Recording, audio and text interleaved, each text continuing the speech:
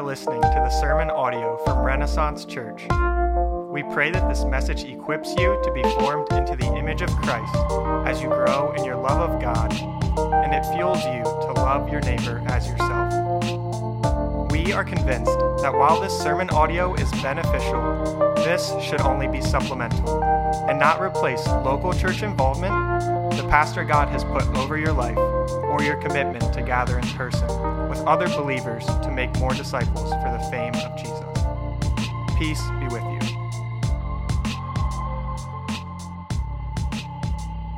Read with me Exodus chapter 18.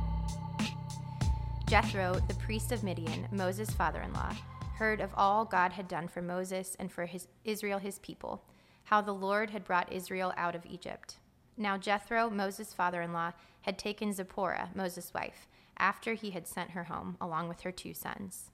The name of the one was Gershom, for he said, I have been a sojourner in a foreign land. And the name of the other Eleazar, for he said, the God of my father was my help, and delivered me from the sword of Pharaoh. Jethro, Moses' father-in-law, came with his sons and his wife to Moses in the wilderness, where he was encamped at the mountain of God. And when he sent word to Moses, I, your father-in-law Jethro, am coming to you with your wife and her 2 sons with her, Moses went out to meet his father-in-law and bowed down and kissed him. And they asked each other of their welfare and went into the tent. Then Moses told his father-in-law all the Lord had done to Pharaoh and to the Egyptians for Israel's sake, all the hardship that had come upon them in the way, and how the Lord had delivered them. And Jethro rejoiced for all the good that the Lord had done to Israel, in that he had delivered them out of the hand of the Egyptians. Jethro said, Blessed be the Lord who has delivered you out of the hand of the Egyptians and out of the hand of Pharaoh, and has delivered the people from under the hand of the Egyptians. Now I know that the Lord is greater than all gods, because in this affair they dealt arrogantly with the people. And Jethro, Moses' father-in-law, brought a burnt offering and sacrifices to God. And Aaron came with all the elders of Israel to eat bread with Moses' father-in-law before God. The next day Moses sat to judge the people, and the people stood around Moses from morning till evening. When Moses' father-in-law saw all that he was doing for the people, he said, What is this that you are doing for the people? Why do you sit alone, and all the people stand around you from morning till evening?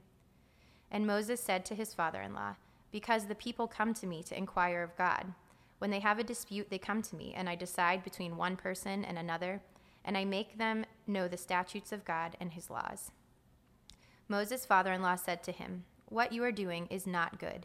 You and the people with you will certainly wear yourselves out, for the thing is too heavy for you. You are not able to do it alone. Now obey my voice. I will give you advice, and God be with you. You shall represent the people before God and bring their cases to God, and you shall warn them about the statutes and the laws and make them know the way in which they must walk and what they must do. Moreover, look for able men from all the people, men who fear God, who are trustworthy and hate a bribe, and place such men over the people as chiefs of thousands, of hundreds, of 50s, and of 10s. And let them judge the people at all times. Every great matter they shall bring to you, but any small matter they shall decide themselves. So it will be easier for you, and they will bear the burden with you. If you do this, God will direct you, you will be able to endure, and all this people also will go to their place in peace. So Moses listened to the voice of his father-in-law and did all that he had said. Moses chose able men out of all of Israel and made them heads over the people, chiefs of thousands, of hundreds, of 50s, and of 10s. And they judged the people at all times. Any hard case they brought to Moses, but any small matter they decided themselves. Then Moses let his father-in-law depart, and he went away to his own country. This is the word of the Lord. God, we thank you that we have your word. We thank you that we have it not just that we may grow rich in our understanding and knowledge of you, but that your glory may go out through all the earth. God, I pray that you would work in our hearts through this word that we just read, and as Pastor Rob prepares to teach us from it, Lord, would you make our hearts rich soil to receive the word and to go out and do with what we've received. Amen. Amen. Well, many of you know that in my household, we love food. And our favorite food is pizza. We love all types of pizza. We love Neapolitan-style pizza, grandma-style pizza. We even like what you guys call Chicago-style pizza. It's really just glorified lasagna. It's not really pizza, but we can debate about that later. Now in the past couple years, I recently heard of a new style of pizza, Detroit-style pizza. And then I got to try some.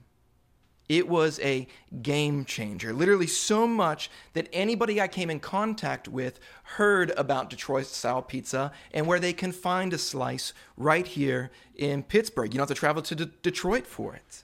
Now, here's the thing. Whether you love pizza or you hate pizza, I can't imagine any reason why anyone would ever hate pizza. We've all had experiences like this, where we did not know about something. We found out about it and experienced that something. And then it was our mission to then go tell other people about that thing. This experience is common to all. We want to share what we love. We want to share what transforms us, even something as simple as our taste buds. And the story is no different for Jethro when he came into contact and experienced his son-in-law's God.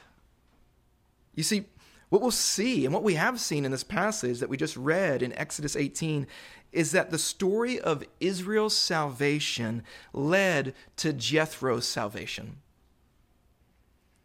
And when he heard and believed in the story of God, you know what he did? He found ways and multiplied ways to tell of the will of God. And we who have a greater redemptive story, a greater salvation story in Christ Jesus, we have the opportunity to do the same, to multiply the ways that we tell this story to others. But why don't we tell this story? Why should we tell this story? And if we are going to tell this story, how should we go about telling the story of Christ? Well, I think we'll find the answer to those questions and even more as we travel with Jethro to Mount Sinai, the mountain of God, where he meets Moses. And we'll see two things. How God's works were made known to the nations. That's the first point. God's works made known to the nations. And the second point, God's will made known to his people. And we're going to be looking at Exodus 18 this entire time. And so whether you are with me in this Glen Shaw house-to-house gathering right now, we have people behind the camera right now, safely social distancing with their masks on. Whether you're here right now, I want to encourage you to keep your Bibles open. I'll be referring to Exodus 18 the whole time. And those of you who are watching online, I want you to do the same. And my hope and prayer is that as we work through all of the verses of this passage, you will come away seeing that this story is a story that changes you. And because it changes you, and specifically Christ Jesus changes you, we would be compelled to multiply the ways that we tell of this story in Christ Jesus. Amen? So let's dive into this first point. You all ready? God's works made known to the nations. Now remember, God revealed that in Egypt's judgment, the nations would know that he is Lord, that he is Yahweh, the God of gods. And last week's, we saw what the Amalekites did when they found out that God is Lord. They responded in violence to God's people. They raised their fists against God. And while the end of chapter 17 revealed God's judgment, chapter 18 is going to reveal God's salvation. See, judgment and salvation happen simultaneously, right next to each other in the Bible. Remember, we saw this even in the Red Sea. Egypt was judged in the Red Sea. Israel was saved through the Red Sea. And here we see Jethro, a Midianite, not an Israelite, a Midianite, which is a close relative of the Amalekites. He responds to Yahweh. Look what we read in verse 1. Jethro, priest of Midian, Moses' father-in-law, heard of all that God had done for Moses and for Israel, his people, how the Lord had brought Israel out of Egypt. So what does Jethro do? He travels to Mount Sinai. We see that in verse 5, the mountain of God. And he takes his grandkids and his daughter with him. That's Moses' wife and his kiddos. Now, they must have been sent back to Midian during the plagues. We don't know why Moses did this, but he sent them back to Midian. And then Moses hears of their coming, goes out and greets them and meets them with a kiss and invites Jethro into his tent. Now, after some pleasantries, Moses cuts right to the chase. In verse 8, we read, "Then Moses told his father-in-law all that the Lord had done to Pharaoh and to the Egyptians for Israel's sake, all the hardship that had come upon them in the way, and how the Lord had delivered them." When somebody experiences the life-changing salvation of God, they cannot help but share their experience of the salvation of God with others. And this is what Moses does with his father-in-law. And Jethro responds as anyone would who experiencing the life-changing presence of God, who is Yahweh the Lord. Look how Jethro, the Midianite, responds. In verse 9, "And Jethro rejoiced for all the good that the Lord had done to Israel, and that he had delivered them out of the hand of the Egyptians. Jethro said, 'Blessed be the Lord, who has delivered you out of the hand of the Egyptians, out of the hand of Pharaoh, and has delivered the people from under the hand of the Egyptians. Now I know that the Lord,'" this is the covenant name of God, this is the steadfast name of God, "the Lord is greater than all the gods, because in this affair they dealt arrogantly with the people." So we have one nomadic group, the Amalekites, reject God and are judged by God. You have another nomadic group, the Midianites. In fact, a worship leader, a priest of the Midianites, hearing about God and rejoicing in God. And God saves him. He saves him. He says, "Surely all the other gods are no gods at all." We don't know who the Midianites worshipped, but there must have been a plethora of gods. And he's saying there are no other gods like this God, Yahweh. And then he responds in worship. Animals slaughtered. And they break bread before the presence of God in verse 12. See, God is a God who declares that he will be made known to all nations. And what was it that made himself known? His works. His work in redemption and salvation that made him known. And this continues to this day in Christ Jesus. That the works of Christ Jesus are made known not just to one nation, but to all nations. The Apostle Paul picks this point up in Ephesians chapter 3, verse 6. He says the Gentiles are co-heirs. Gentiles, that means the rest of the world who are not Jewish. They are members of the same body and partners in the promise of Christ Jesus, who is the Israelites' Messiah, Christ Jesus through the gospel. The mystery is this, that people who are not Jews, who had no knowledge of God, and those who have heard of God and knew about the Messiah, they stand on same and equal footing before God because of the work of Christ Jesus on the cross and in his resurrection. They get the same offer, the same hope, the same promises in Christ Jesus. God is a God who desires all nations to know him, all tribes to know him, all skin colors to know him, all ethnicities, all languages, all united, pledging allegiance, not to a red, white, and blue cloth, a red, white, and blue donkey or elephant, but to a blood-stained lamb who has come to take away the sins of the world. His name is Jesus. Do you know him? See, how will all nations hear? It's the same way Jethro heard. From someone who knew Yahweh and his works, declaring to him Yahweh and his works. See, the nations will hear about Jesus through those who have been changed by Jesus. Paul answers this question in Romans 10, 13 through 15. He says, for everyone who calls on the name of the Lord, and everyone in the Greek means everyone, who calls on the name of the Lord will be saved.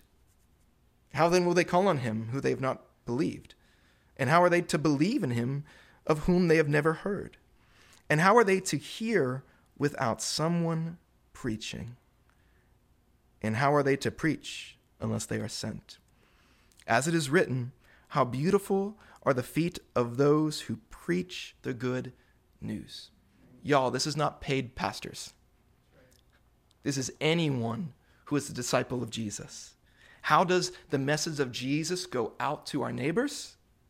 Through me and through you who have believed in the message of Jesus. We've experienced in the life-changing work of Christ and his grace and his mercy. And just think about it. How did you come to know Jesus? I mean, wasn't it because somebody told you the work of Christ? Wasn't it because someone invited you into their lives and into their home like Moses invited his father-in-law into his tent? And wasn't it because other Christians patiently kept telling you and recounting all the works of Christ and how Christ has changed them and redeemed them? And wasn't it because they told you that judgment and salvation are found in one place, the cross of Jesus Christ? That Jesus Christ was judged at the cross so that you can be saved through the cross. Judgment and salvation simultaneously at the cross of Christ. This is how God's works are made known. And those who have heard and believed now multiply ways to declare his will to the people of God. It's the second point. God's will made known to his people. Now, I don't know if you guys have ever gotten to witness somebody confess Christ for the first time. It's exhilarating. It's amazing. And this is what Moses just experienced with his father-in-law. But the next day, it's business as usual. Back to judging the people in verse 13. And Jethro, he notices Moses making a rookie mistake in leadership. From sunup to sundown, Moses is the only one who is judging the people, letting them know the statutes, letting them know the laws. And he tells them in verse 18, he's like, son, you keep this up, you're going to burn out. And so he tells Moses that you cannot do this alone. He's like, I want you to find some able men, set them up over people who are counted among the thousands, the hundreds, the 50s, and the tens. He says that in verse 27. And he wants them to take care of the simple matters. And he doesn't want these men to be elected by tribe. Notice he doesn't order this by tribe. He orders this by the character of these men. They can't show partiality.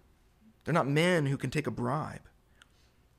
Have them handle all the simple matters, and if anything becomes too difficult, Moses, you'll take that case. Now, why does he want him to set it up this way? It's so Moses can remain doing the work that he was called to do, to plead their cases before God and to answer any difficult cases. What is he doing? He's focusing on teaching and prayer. And we see that in verse 23. Now, y'all, I love my father-in-law. I think I have like the best in-laws in the world. They're not watching right now, so this is not getting me brownie points. Let me tell you something. If my father-in-law, even though I love him, started telling me how to organize the church, how to preach, how to raise up leaders, I'm not sure I'd be as humble as Moses. Look what Moses does in verse 24. So Moses listened to the voice of his father-in-law and did all that he had said. Moses chose able men out of all Israel and made them heads over all the people, the chiefs of thousands, of hundreds, of fifties, of tens. And they judged the people at all times. Any hard case they brought to Moses, but any small matter they decided themselves. Jethro's wisdom right here is not a precept, but rather a principle. It's not necessarily a command, but wisdom. And even though the U.S. court system has based all of their courts off of this standard, they're seeing it as a precept. We follow it as a principle. And it's this: humans are limited. Image bearers are limited. And it's not good for man, God says in Genesis 1 and 2, it's not good for man to be alone. And it's not good for man to lead alone. We are finite. God is infinite. We have the category of somni. God has the category of omni, omnipresence, omniscience, omnipotence, omnicompetence. That's why so many of us are on the verge of burnout when it comes to ministry, because we believe we have to be all the things that only God is meant to be. Or we never step into ministry because we believe we have to know it all, fix it all, and do it all, and be everywhere for all. Whether we are fearful of stepping into this ministry because we feel like we have to do it alone, or we're stepping into this ministry all alone, we all fall under the same sin of pride, that we have to be all for everyone around us. Listen, we were never meant to feel guilty or repent because you can't be everywhere for all. We were never meant to feel guilty or repent because you don't know it all. We were never meant to feel guilty or repent because you can't fix it all. No, we're meant to repent, Zach Eswine says in his book, Imperfect Pastor. We're meant to repent because we've tried to know it all. We've tried to do it all. We've tried to fix it all. You know what that all stands for? Omni, omniscience, that's all-knowing. Omnipresence, that's everywhere, at all times. Those are only God's character traits, not humans. Moses is not meant to lead alone, and we're not meant to lead alone. And if God carries out his will perfectly in community, he's 3 in 1, his perfect community, then we as his image bearers ought to carry out his will in community with others. This is an invitation to grace. This is a gift. Jesus never sent out his disciples one by one. He sent them out in pairs to do ministry in community. And Paul instructs Timothy not to lead the church alone, not to have a centralized ministry centered on one leader, but to raise up more leaders so ministry can be decentralized. He says in 2 Timothy 2:2, we just preached on this a couple months ago, and what you've heard from me in the presence of many witnesses, entrust to faithful men. You see that character trait? Faithful men who will be able to teach others also. But Renaissance men and women, this is not just for leaders. The ministry is meant for every member of the church. As disciples of Jesus, we're called to teach others to obey all that Jesus commanded us to do. It's not our job just to know the will of God. It's our job to instruct others in the will of God as well. Paul picks this up in Ephesians chapter 4, verses 11, ending with 16. Jesus gave the apostles, the prophets, the evangelists, the shepherds, and the teachers to equip the saints for the work of the ministry, for the building up the body of Christ. Those saints are members. And when each part is working properly, it makes the body grow so that it builds itself up in love. You see, it's not the pastor's job, it's not the leader's job to create ministries for consumers to come consume. It's the pastor's job to equip the saints for the work of the ministry so ministry can be decentralized in households and in neighborhoods and amongst the nations. And this is what Jethro is telling Moses. The people of God weren't meant to be centered on one human person. It's meant to be decentralized with multiple leaders, centering on one person, God, Yahweh, and in our case, Christ Jesus. This is why at Renaissance, we have the conviction and the commitment to have a plurality of elders, to have a plurality of deacons. We believe that the church, not just our church, but all churches, we exist to equip the saints, all of her members, from community group leaders to child care teachers to music leaders to benevolence team, to equip them for the work of the ministry, because I can't do it alone. And we even believe that as one church, we can't do it alone. That's why we're committed to plant more churches across Pittsburgh. That's why the Pages moved here with us. By God's grace, they'll be planting a church in Greenfield in the coming days.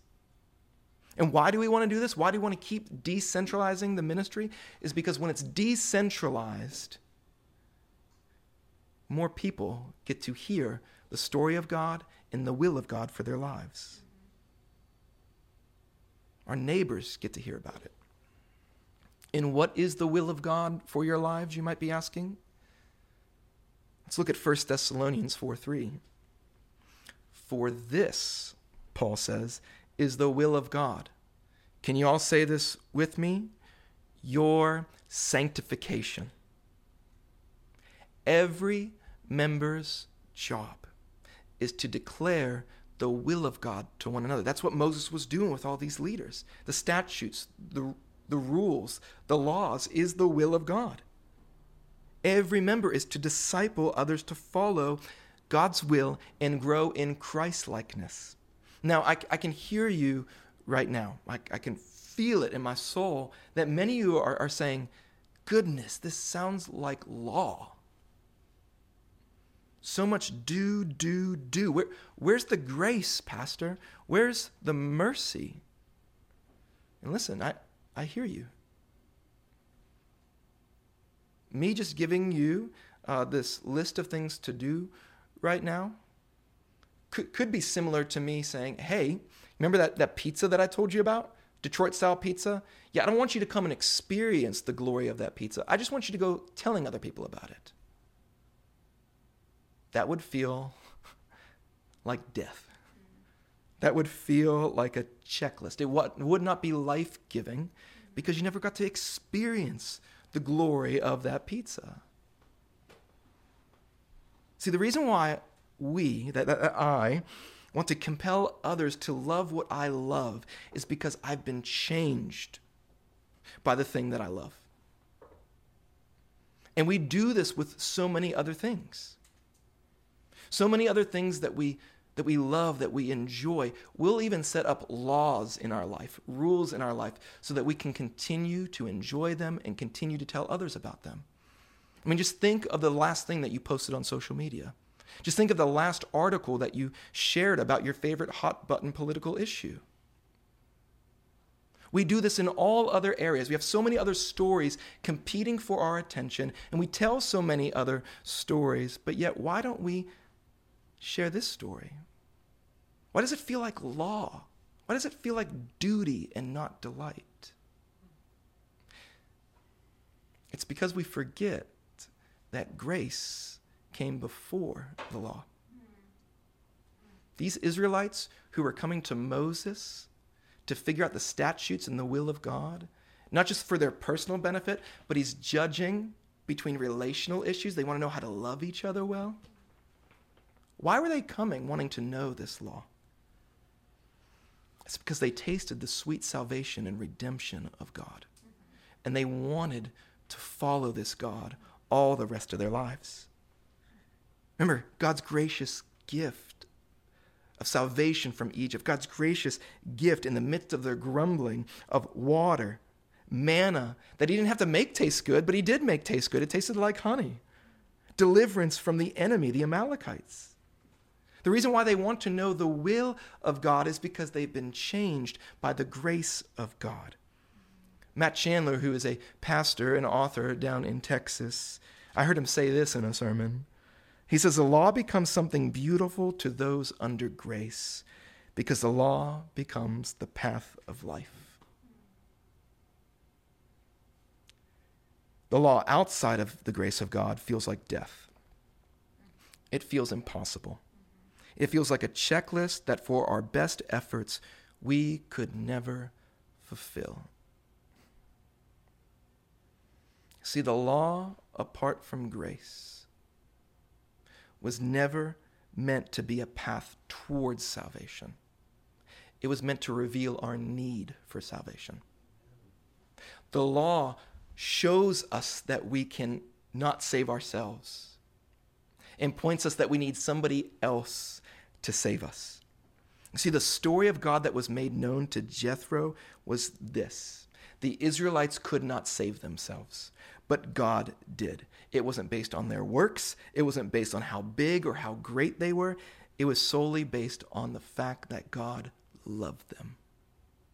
And Jethro believed. And the same story is true in Christ Jesus. We cannot save ourselves. We cannot earn our righteousness. We cannot live up to all the laws that Moses and all these leaders were teaching all the rest of the Israelites. We cannot fulfill them. We cannot work to pay off all of our sins. But Christ Jesus, praise be to God, came to this earth to fulfill what we cannot fulfill. He lived the life that we should have lived. He died the death on the cross that we should have died. And he was risen to new life from the grave so that you and I can be saved. The law cannot save us, but the one who kept the law for us, Jesus Christ, can save us. Do you know that he offers this to you freely, by grace, through faith alone, in Christ alone? Not because you can do enough for God. Not because you can fix enough things for God. Not because you can know enough things for God. It's because you are not enough. But Jesus was enough for you. And he still remains enough for you to work in and through you to keep declaring the story of God and the will of God to others.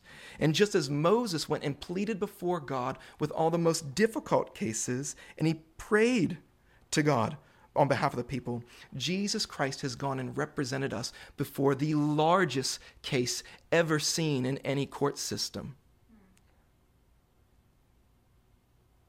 That we can't make ourselves right before God. We cannot prove ourselves innocent. But through Jesus Christ, he pleads our case. He says, my life for theirs. My blood to cover all of their sins. My life. Judge me as you would have judged them. And give them life as you would give me life. He who knew no sin became sin, so that we might become the righteousness of God through faith in Christ. Listen, you who have faith in Christ, right now, you are fully declared righteous as a fulfiller of the law because of Christ Jesus. Right now, not because of anything that you can do or anything that you cannot do. It's all because of what Jesus has done. God cannot love you any more than he does right now. And he cannot love you any less than he does right now because his love is steadfast. His love stays the same. And it's all because of Jesus. And when you know this story, when you know you have been saved by grace through faith alone, in Christ alone, man, this is the story that outweighs any other story. This is the story where you are willing to make multiple pathways for people to hear this story.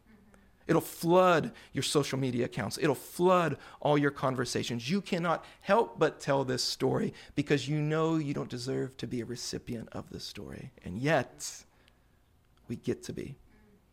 Telling the story goes from having to tell the story to get to tell the story.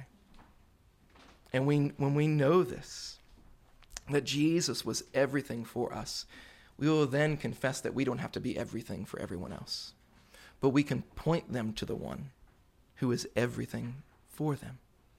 When we know this story, we remember that Jesus was ascended to the right hand of the Father so he can send us his Spirit so that we can do this ministry and multiply this ministry across our neighborhood and the nations. And when we know this story, the will of God changes from duty to delight. This is the story of God that has changed us in Christ. Now let's be a people who multiply the ways that we tell of this story and tell of God's will to others. Let us be this type of people. Let us be this type of church. Would you pray with me? Father in heaven, I want to praise you right now that I did not have to save myself. I did not have to come before your throne alone.